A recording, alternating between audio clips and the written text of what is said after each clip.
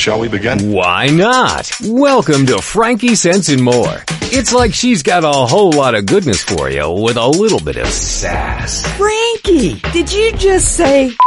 She sure did. Not to mention, along with... Whoops. Join us now as Frankie Picasso and her new co-host mix it up with authors, musicians, and interviews with world-changing people. Let's begin, pal. Okay, let's begin now, because it only makes sense.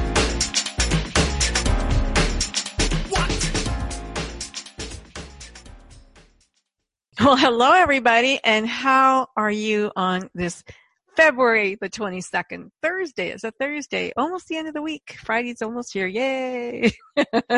I'm here with my co-host today, Mr. Brent Marchant. He is the Good Radio and Media movie correspondent, and today is our day to share the Oscar predictions. Woo! So I am going to do something that I only have done once or twice, and I'm going to share my screen with you guys so that you can follow along with what Brent and I will be talking about. So, okay, Mr. Brent Marchant, here we are. We're on Facebook Live.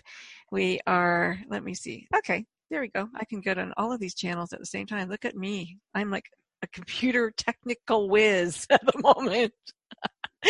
Technology grand. Yeah, look what we're able to accomplish. It's just crazy. Like I'm here and we're doing all this stuff. All right. So we're going to start off with the Oscar predictions today, and then we are moving over to some of the new movies that maybe you guys want to go see this weekend or in the next few weeks, or maybe you go out in the middle of the week. I don't, but maybe you do. So, who knows, right? There you go.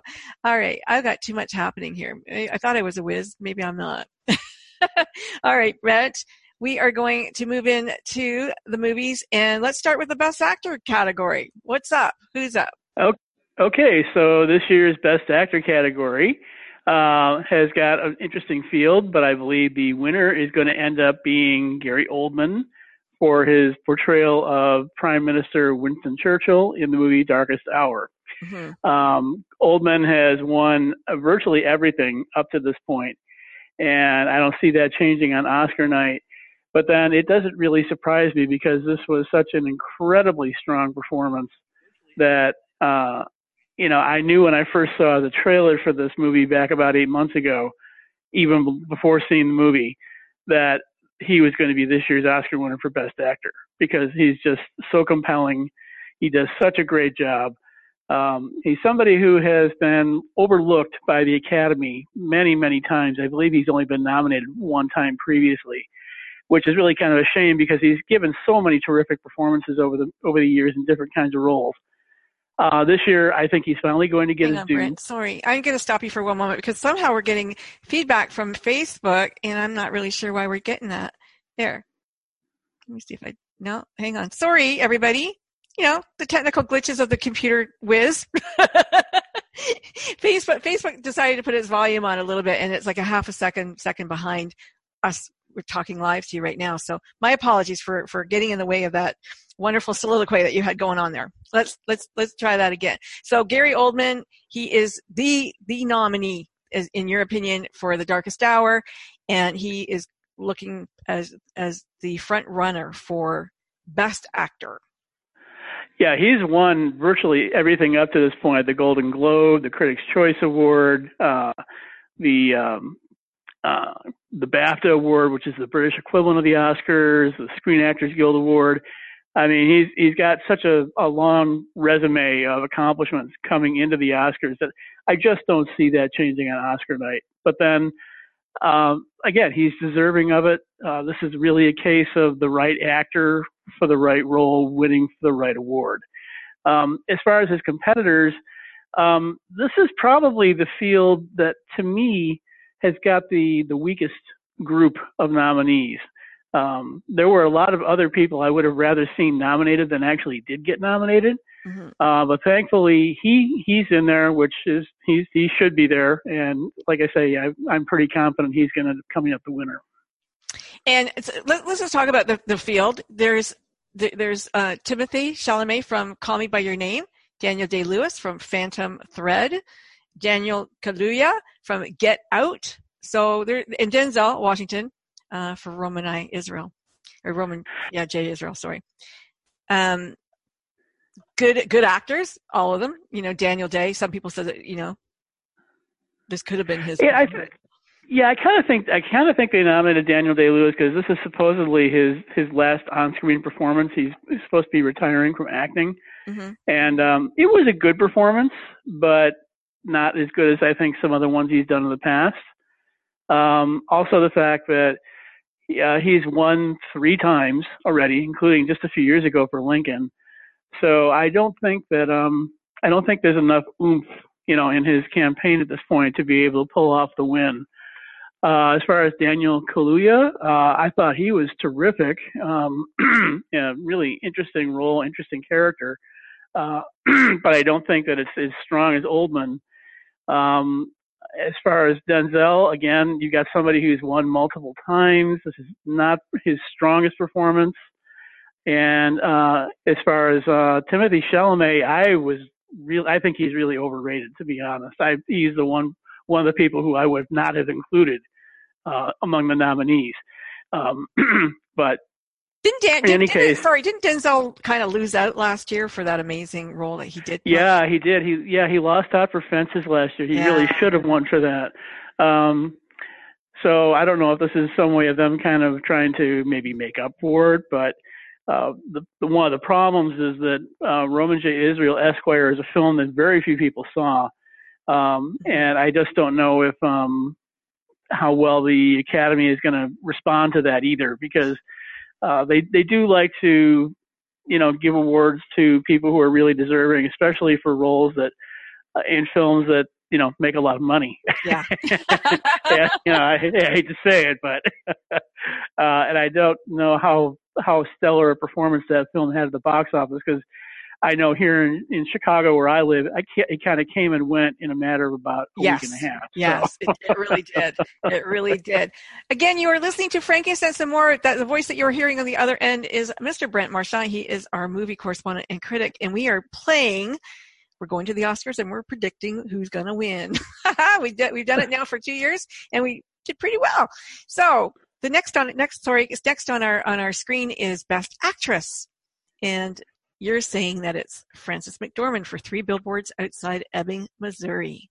Yes, once again, this is someone who has been on top of virtually every awards category, awards contest so far this year for Best Actress.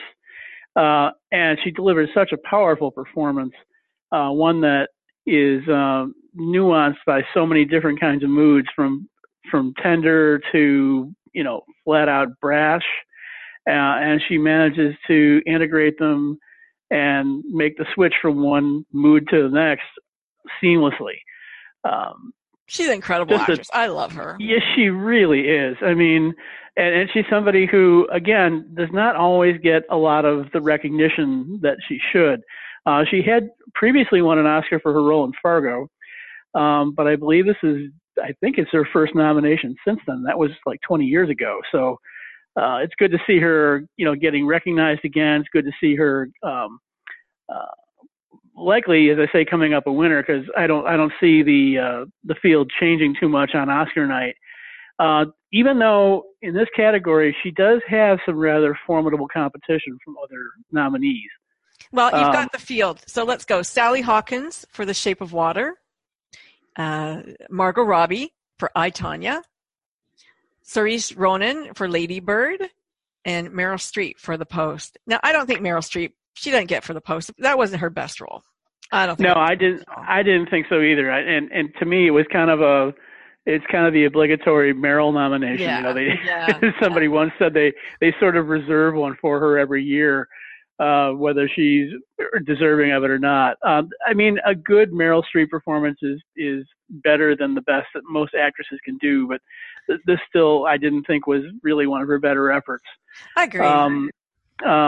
But two of the people in the category who I thought were outstanding were Margot Robbie and Sally Hawkins. Absolutely. I mean, they were both very, very distinctive characters. They both, really gave terrific performances.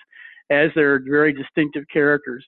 And, I would say if Frances McDormand were not in this field, it would be a much tighter race. Yeah. Yeah. But Frances McDormand has been on top in so many, best 10 lists and awards competition winners that I just don't see anybody stopping her at this point. So, and you know what I love about Margot Robbie? Like she's a stunningly beautiful woman, but she's not afraid to not look stunningly beautiful. She's not afraid to just kind of be the character. And I love that about her. Like really, really love that about her. Sally Hawkins, her character for me in The Shape of Water still reminded me of Maudie. Like, there was just something. Yeah. Maybe that's just her face. I don't know. You can't get away from it. I'm not sure. But, she's quirky, right? She plays quirky. Yes. And does quirky well. So, yeah. And over the past year or so, she's beginning to show more of a range, I think, than most people are aware than she had.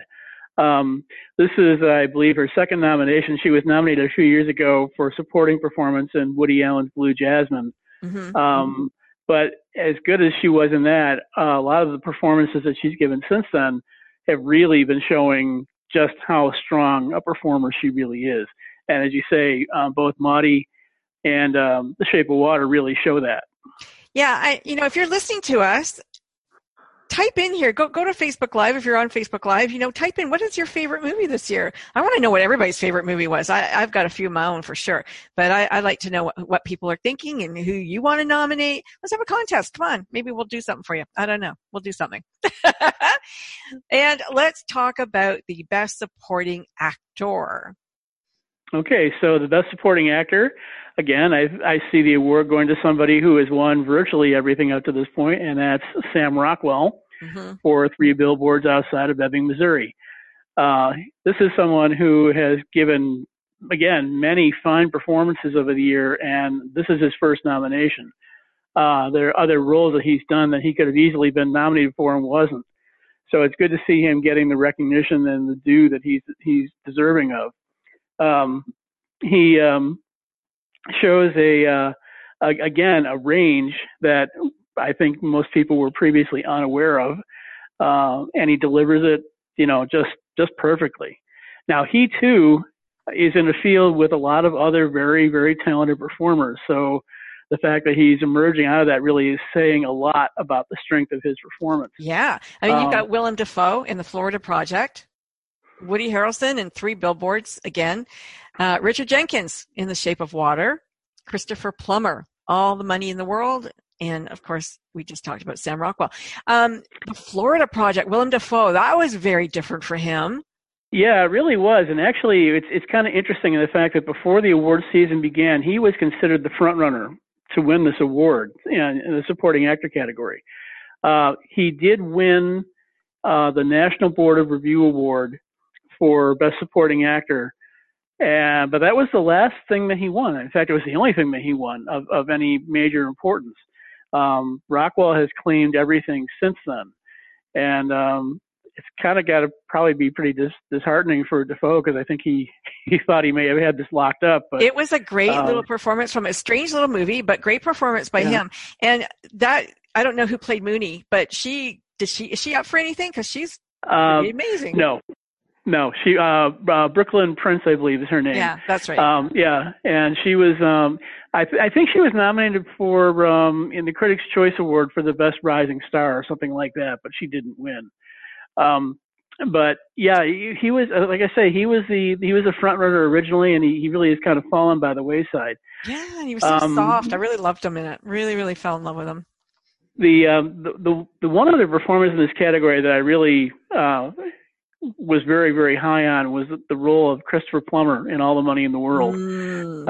He had quite a challenge coming in at the last minute and having to refilm that character's scenes in, I believe it was 9 days after they decided to replace Kevin Spacey. Yeah. And after having seen the trailer for featuring both Spacey and Plummer, my question was, why didn't they just use Plummer in the first place? I agree. Because he just seemed made for the role of playing J. Paul Getty, and I'm not sure what the reasoning was for why they originally cast Kevin Spacey, but when they decided to put Christopher Plummer in it at the last minute, they made a very wise choice. And that's showing up in the nominations that he's received, because he's received several up to this point. Very well deserved as well. If Rockwell were not in this race, this might very well be a repeat performance for an award for Plummer. But I just don't think that he has enough momentum behind him at this point to be able to pull that off. So I just want to say hi to Ariane for joining us. And if you have a favorite movie, Ariane, type it in there. I want to know what you're thinking. Brent Marchant, we're hearing the voice of Brent Marchant today. He is our good radio media correspondent for movies. This is my favorite. I mean, best supporting actress. It has to go to Alison Janney. Alison Janney.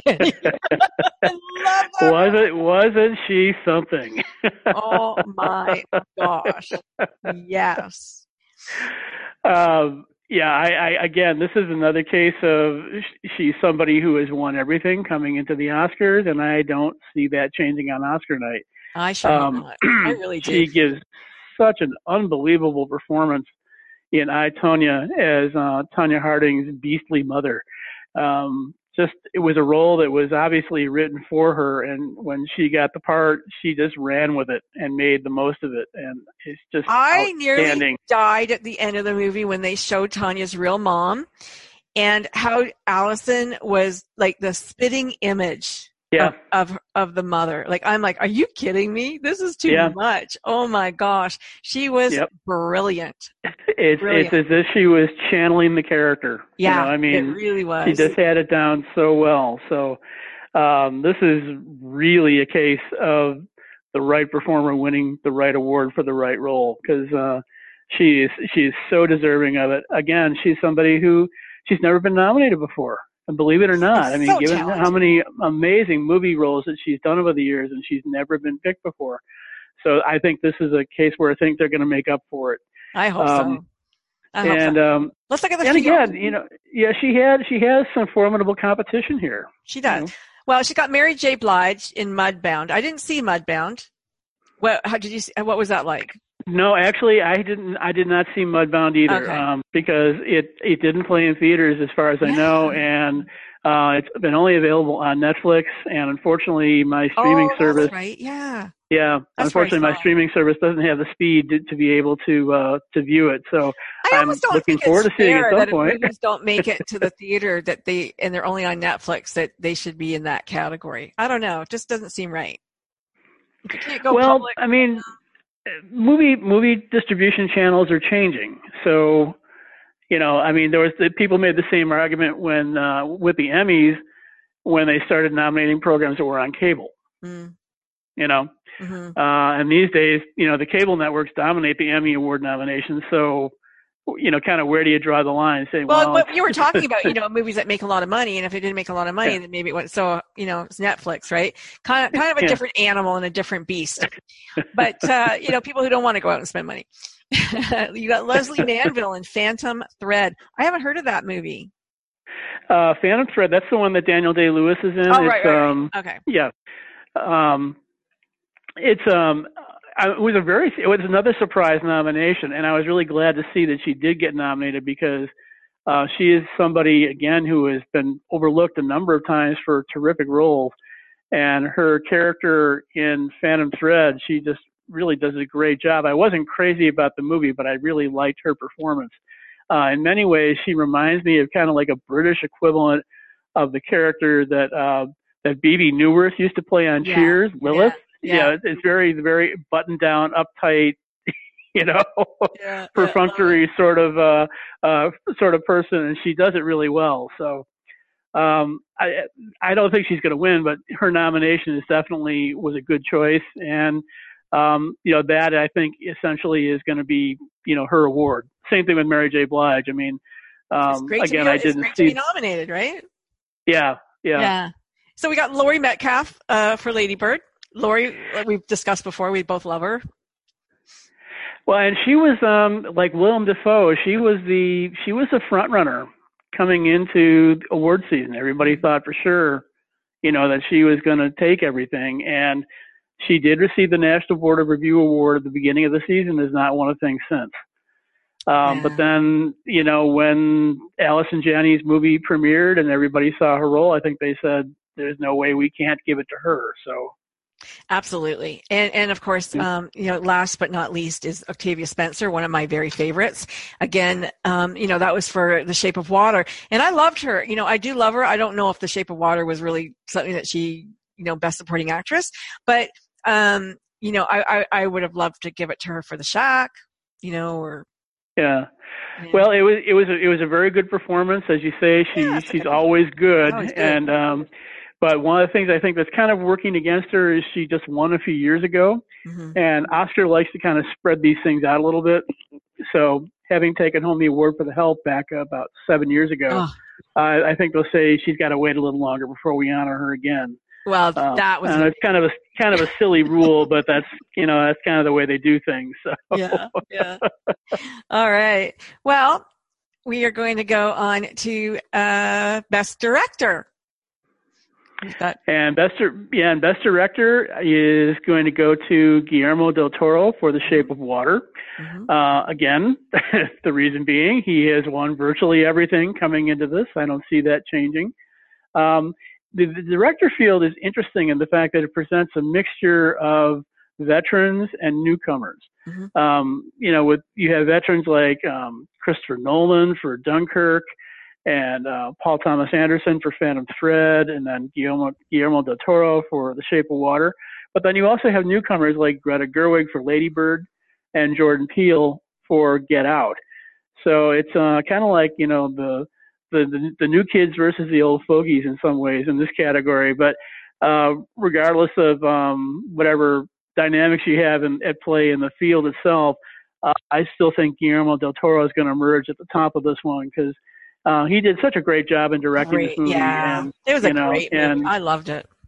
I think this is really, it's his turn to win, and he's going to get the recognition he deserves. Well, here we go then. Da da da da! Best Picture. Well, I guess Best Picture, you got 9 nominees. But I think that it's probably going to end up going to Three Billboards Outside Ebbing, Missouri. It's been capturing a lot of the awards coming into this.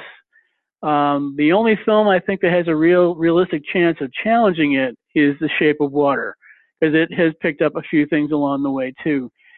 But one of the reasons why I give the edge to Three Billboards is that it seems to have picked up more of the awards that are kind of like the bellwether indicators of what's going to end up being the best picture. Most notably, it won the award for Best Cast at the Screen Actors Guild Awards, and that almost always translates into the film that ends up winning the Oscar for Best Picture.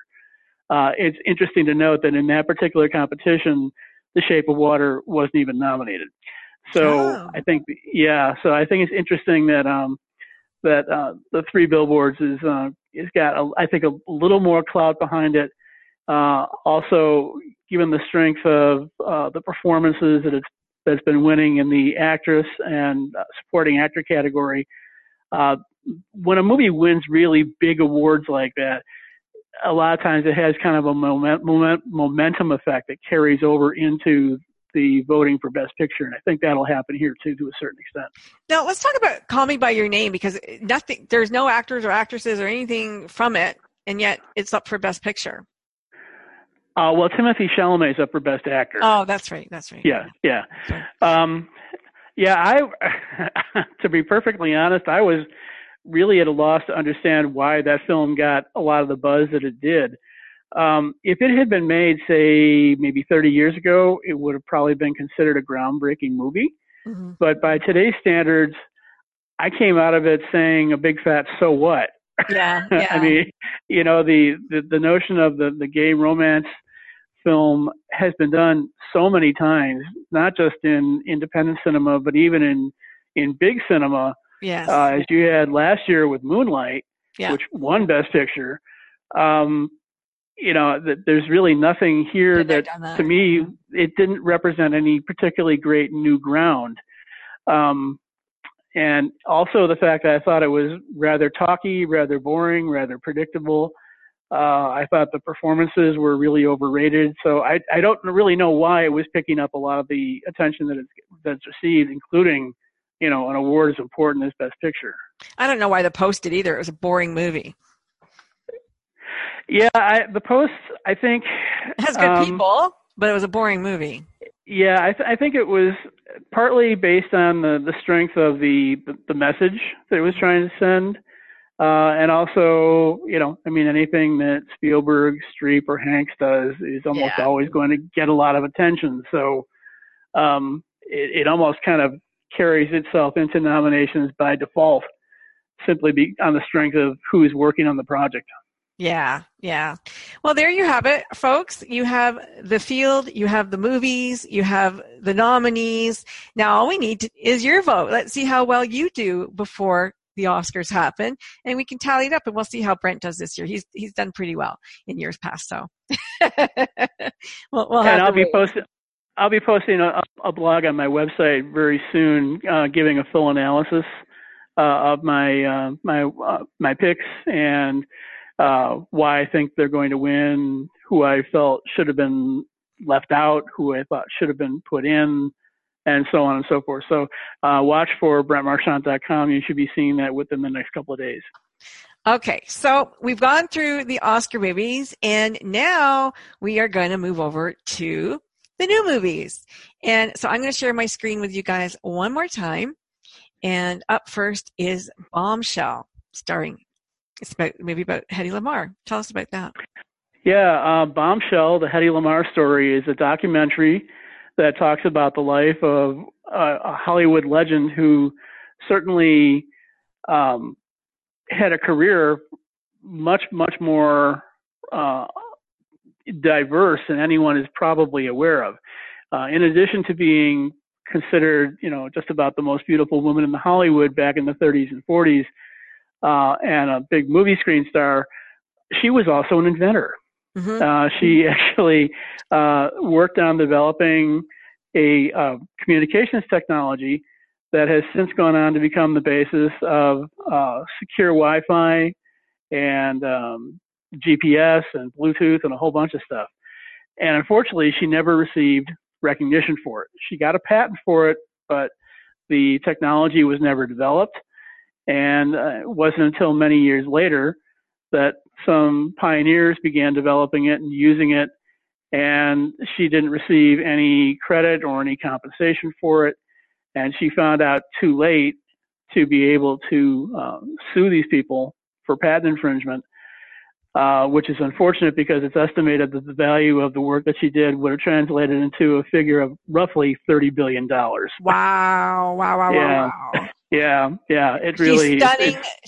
She's smart.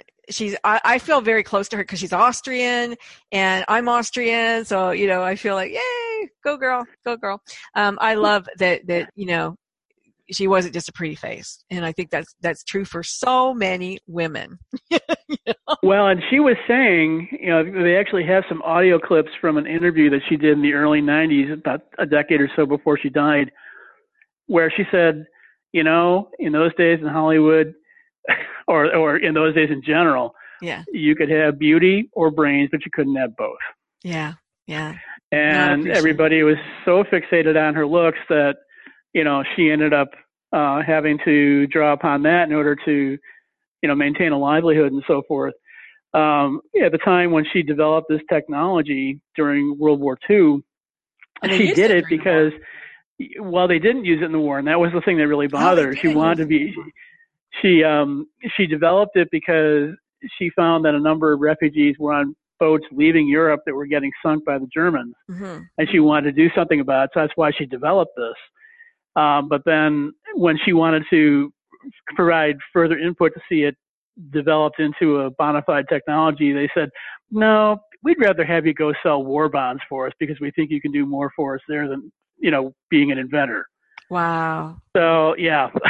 Crazy. So, yeah, exactly. So this is a very compelling documentary giving a very detailed description of her life and all the different things that she did along the way. And you see that she is really much more than just a pretty face. Yeah. And it's really great. It's good timing too, because International Women's Day is coming up, and women everywhere go and learn about Hedy Lamarr, something that you didn't even know. Now, up next, A Fantastic Woman. It's won some awards. Well, Fantastic Woman is one of the Oscar nominees for Best Foreign Language Film. It comes from Chile, and it's a very different take on the other woman genre. I don't want to give away too much about this movie because I think it'll be a spoiler, and I don't make a practice of doing that. But basically, it tells the story of a businessman who lives in Santiago, who's involved with this younger woman who is an aspiring vocalist, and they have a blossoming romance going together, and they plan a romantic getaway, and everything seems to be wonderful. But then one night, he unexpectedly falls ill and ends up dying. Oh. And she's left to kind of pick up the pieces in the wake of his passing. And one of the things that is required for her in those circumstances is to deal with his family. And you find out that they're not too keen on her because she is the other woman. She's seen as the one who's responsible for breaking up the family. But it goes beyond that. She possesses traits and qualities that the family finds objectionable and offensive, and it ends up putting Marina, the woman, into a position where she suddenly is having to face questions related to her personal dignity, her self-confidence, her own identity, because it's really kind of thrown her for a loop with the way she's being treated. On top of that, the family also says, we don't want you to participate in any of the memorials for her dead lover. You can't come to the funeral. You can't come to the memorial service. So she's being denied the opportunity to say a proper goodbye. People are so mean and cruel, boy. But one thing I do want to say is, foreign film, don't, like, honestly, please don't negate it. Don't say, oh, I don't want to read a subtitle.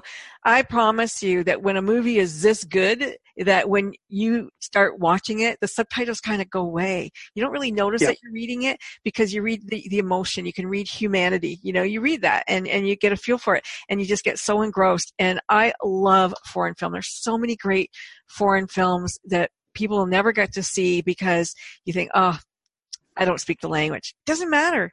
Does not matter. The Chinese, the Japanese, they've got amazing films. The French, the Italians got beautiful little films, and this one's from Chile. Like, honestly, please watch a few of them, especially those that Brent has mentioned, because I think that there's one coming up I cannot wait to see from Lebanon, and I'm just so excited about it. So yeah, definitely. Well, don't hurt yourself. It's interesting with Chile. They're developing a very robust film industry these days, and there's been a lot of really good stuff coming out of Chile in recent years, including one of the directors who has since gone on to do some mainstream American films like the movie Jackie that came out last year. So they've got a lot of talent down there. It's nice to see it getting recognized and hopefully more appreciated. Yeah, I hope so. I've always really loved foreign movies, and I'm a Bollywood fan. I can't help it. But I've always really liked Peter Weir from Australia. There's a lot of directors from around the world that I kind of hold near and dear. So I'm a big fan, and I hope to always encourage people to watch these movies because they're beautiful. Just because you don't speak the language doesn't mean it's not a good movie. So you are listening to FrankieSense and More. The voice on the other end, you can't see his pretty face, but it's Brent Marchant, and he is our movie correspondent and critic, and he comes and joins us every month at the end of the month, usually. And today we did the Oscar predictions, and now we're talking about some of the new movies. And I bet you, some of you have been to see Black Panther, because if you haven't, I can tell you that it was playing in every single theater last weekend, bar none. So it was a real fun movie. I'm going to share my screen with you so you can see what the poster looked like. And here we go. Great people in it. Some of my favorite people were in it. Angela Bassett, Forrest Whitaker's, play roles in it. Yeah, it was fun.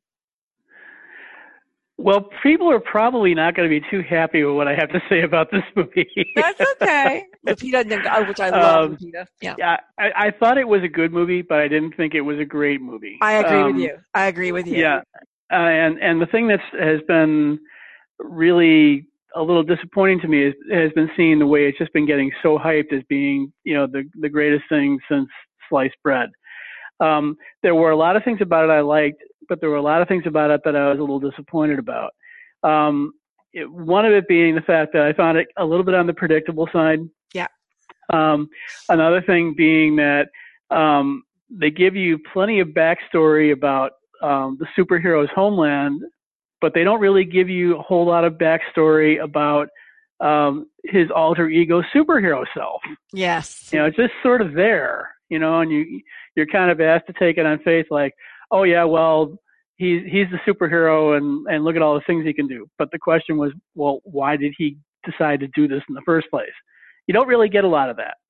And the thing is, like, he's the Black Panther, and I don't know if it's a spoiler, but his predecessor was a Black Panther. Yeah.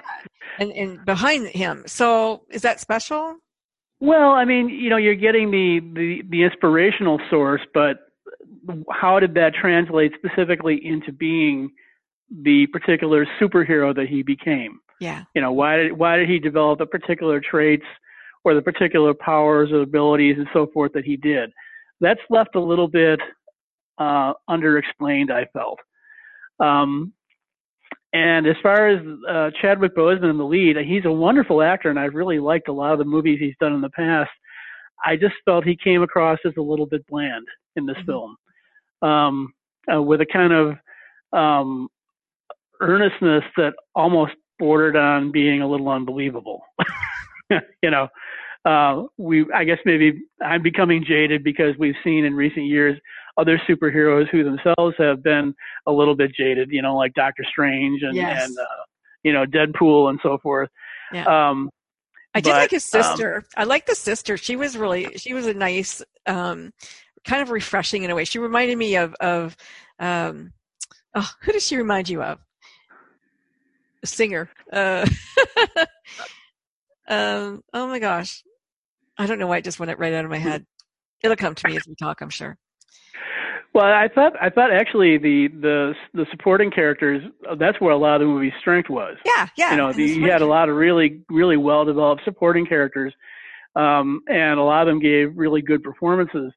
But they're supposed to be supporting. They're not supposed to be the ones who are attracting all of your attention. I have to admit, I liked the villain. I thought he was more interesting than the hero. That's really something a superhero movie should not do. Yeah. Well, you kind of felt sorry for him in a way. But I thought Michael B. Jordan did a great job in playing a badass villain in this case. So the CIA guy was lost on me. Like, where did he come from? Like, it was kind of like yeah. It was a non-issue. I almost it probably sounds a little strange on my part, but I almost felt that he was included to kind of maybe be the token white guy, pander to the white audience a little bit. I mean, shit, why not make him gay too? Yeah, I mean, I don't know. I mean, I had to kind of wonder about that. So I hear you on that. No, I hear you. Yeah, he was the token white guy. That's right. Interesting. But you know what? Still a fun movie. Great for kids. You can take your kids to it. I think. Yeah, I don't think there's anything bad about it. and it was 2 hours of action and so it was fun. If you like predictable, safe, it was a safe, predictable movie. I'll say that. Yeah. It was okay. It wasn't Wonder Woman. No, it was not. Yeah. But, as far as role models for young Black children or, African Americans, I noticed there was a lot in the audience and they were very happy. And I think, pride in something and that's a good thing to have. So. Well, the other thing that I felt is definitely one of its most redeeming qualities is it showed the idea of how difficult it is for a good man to be king. Mm-hmm. You know, in an age when so many politicians and leaders are corrupt or you know, who fall prey to personal weaknesses or other kinds of you know, deficiencies. It's nice to see a film that really does embrace a certain degree of nobility as being important. My problem with that, again, is that the earnestness level of it was so high that it almost became a little bit implausible at times. But, you know, otherwise, I thought it was, you know, a decent picture and, you know, a decent way to spend That's right. a Saturday afternoon at the movies. And it's the kind of movie that if you are going to see it, you really should see it on a big screen. That's right. You know, Absolutely. this will lose a lot when it goes to TV unless you got a big screen TV. So I agree. All right. Next movie. Moving on. A Quiet Woman with Cynthia Nixon. oh, it's a Quiet Passion. Oh, I'm so sorry. A Quiet Passion. You're right. I was like, she's a quiet woman. Yeah. No, actually, this film biography of Emily Dickinson, she's anything but quiet. She makes her opinion very plain for everybody to see. This movie came out during the summer. It just recently came out on DVD. Features Cynthia Nixon in the lead role, playing doing a biography of the famous American poet. And it's a really interesting film in the fact that it's very quiet and very meditative, but you also get to see the influences of what made Emily Dickinson be the person who she was and how that translated into the poetry that she wrote. You get to see a number of sequences where you find the people who were important in her life, who she interacted with. You get to hear about the social and philosophical movements of the time that she was very touched by, and that ended up influencing her worldview and consequently her writings. It's really a very interesting and thoughtful film, providing a lot of insight into the person and to the work that she produced. One of the things I also liked about it is the fact that there are a number of sequences that are introduced by voiceover readings of her poems. They serve as a sort of epigraph, leading you into the next sequence of the story as it plays out. Cynthia Nixon does a terrific job playing the role of Dickinson. She was actually considered sort of on the periphery among potential nominees for awards consideration this year, but she didn't quite fall into the cut. But this is also the kind of film that don't expect a lot to happen. It's the kind of movie to watch on, you know, a rainy afternoon, curled up underneath your blanket on the couch. The kind of movie that is probably better seen on TV than on the big screen, because it's the kind of movie where you want to get up, close, get some snacks. get close. Well, but also you want to get close and intimate with the film itself. You know, you want to be close into the screen, and not something that you necessarily want to see in a big theater. So, really enjoyable. Nice performance in a supporting role by Keith Carradine as her father. So yeah, it's a great film.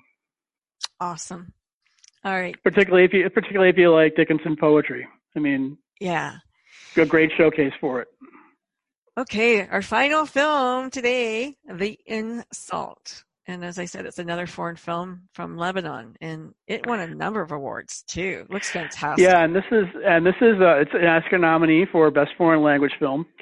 It's a film that it starts out telling of a minor incident between a Lebanese Christian man and a Palestinian contractor who's working on the building where he lives, and it just escalates into this really shrill political diatribe that's going on between the two of them that ends up involving not just them, but essentially everybody in their neighborhood, everybody in the city of Beirut, and eventually just about everybody throughout the entire country. Well, they go to court. On nationals. Yeah, well, they go to several courts over it, actually.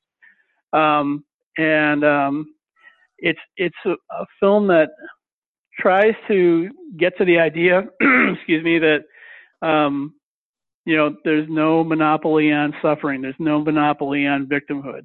Everybody at some point can get hurt. But the question is, how are you going to resolve it? And are you going to take it personally? And are you going to let it come out? Are you going to let the resolution come out through means and incidents that are completely unrelated to what the source of the hurt and the insult was to begin with? So it's a very thought-provoking film in an age when, you've got such polarization, not just in Lebanon, but everywhere. Yeah. That it provides a really valuable lesson to say, how far do we really want to carry this? When are we going to be willing to, as they say in the movie, turn the page and move on? Are we just going to keep holding on to our anger or holding on to our hurt? At some point, when are we going to let the insult go? And that's a very important message right now. And I think this film does a pretty good job of explaining that, even if sometimes it seems as though it's going to be a bit extreme. But then again, unless you're living in one of these places and are there to see, firsthand exactly what it is, it may not be as shrill or as exaggerated as some of us in the West might like to believe. Yeah, I tend to think that you're right on the money on that one. That, when you grow up with this extremism, and it pervades every thought. It pervades their personality and who they are. And so, they don't take away. And actually, when I had Todd on my show, Todd Salata, he was the right-hand man to Yasser Arafat in the PLO, and he told me that the reason that there's so much conflict is because it's not that you're taking a personal insult. The insult would actually be for your entire nation. Yes. It's not just you're taking it for everybody. So it becomes enormous. Yeah. And that's something that comes out in this film as well. In fact, it takes on even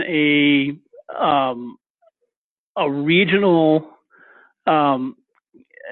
magnitude to it as well, because when you're dealing with the hatred that's often inflicted toward the Palestinians, they're not restricted to just one country. They live over multiple countries throughout the region, and many times when you see people who are protesting them, you have a kind of a spillover effect, cross border from not just Lebanon, but also Lebanon into Israel and into Jordan and the whole region. I mean, it gets really out of hand very quickly. Yeah, I can imagine.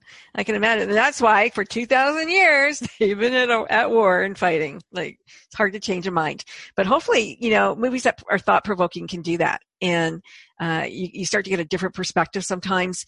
And that opens the door to just, a different way of thinking. And you're just inviting people to think a little bit differently. So that's good. Well, I think that's part of the reason why the Oscars nominated this particular film, because even though it's won some awards like at film festivals and so forth, this is the first nomination for this film in any of this year's major awards competitions that have a foreign language film category. In fact, when I first saw the name come up in the nominations list, I said to myself, the insult, what's that? I've never heard of it.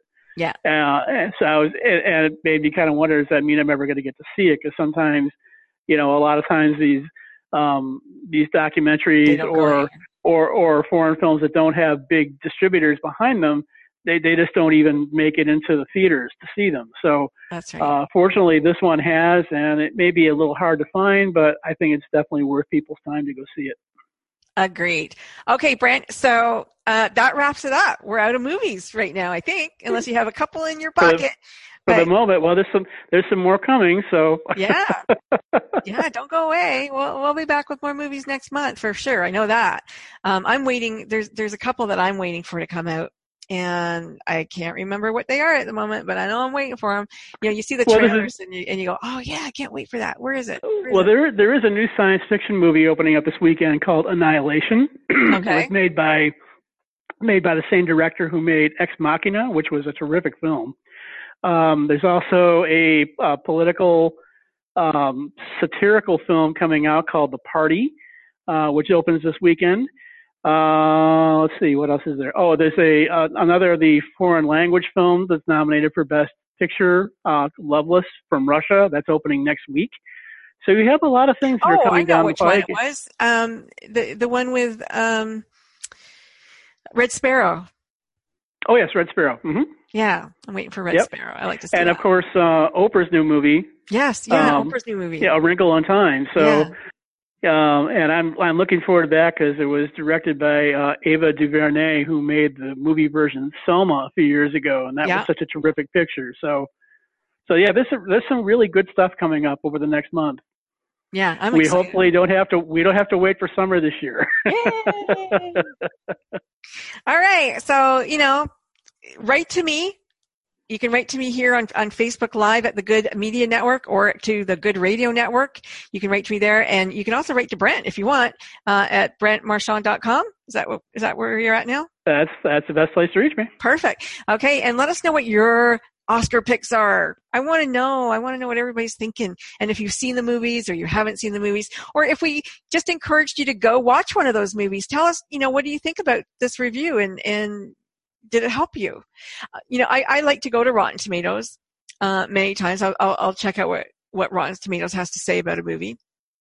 And sometimes I'll agree and sometimes I won't. For the most part, it pretty much will correlate. But I don't just take a movie critic's view or the public, because sometimes I know that the public doesn't have the same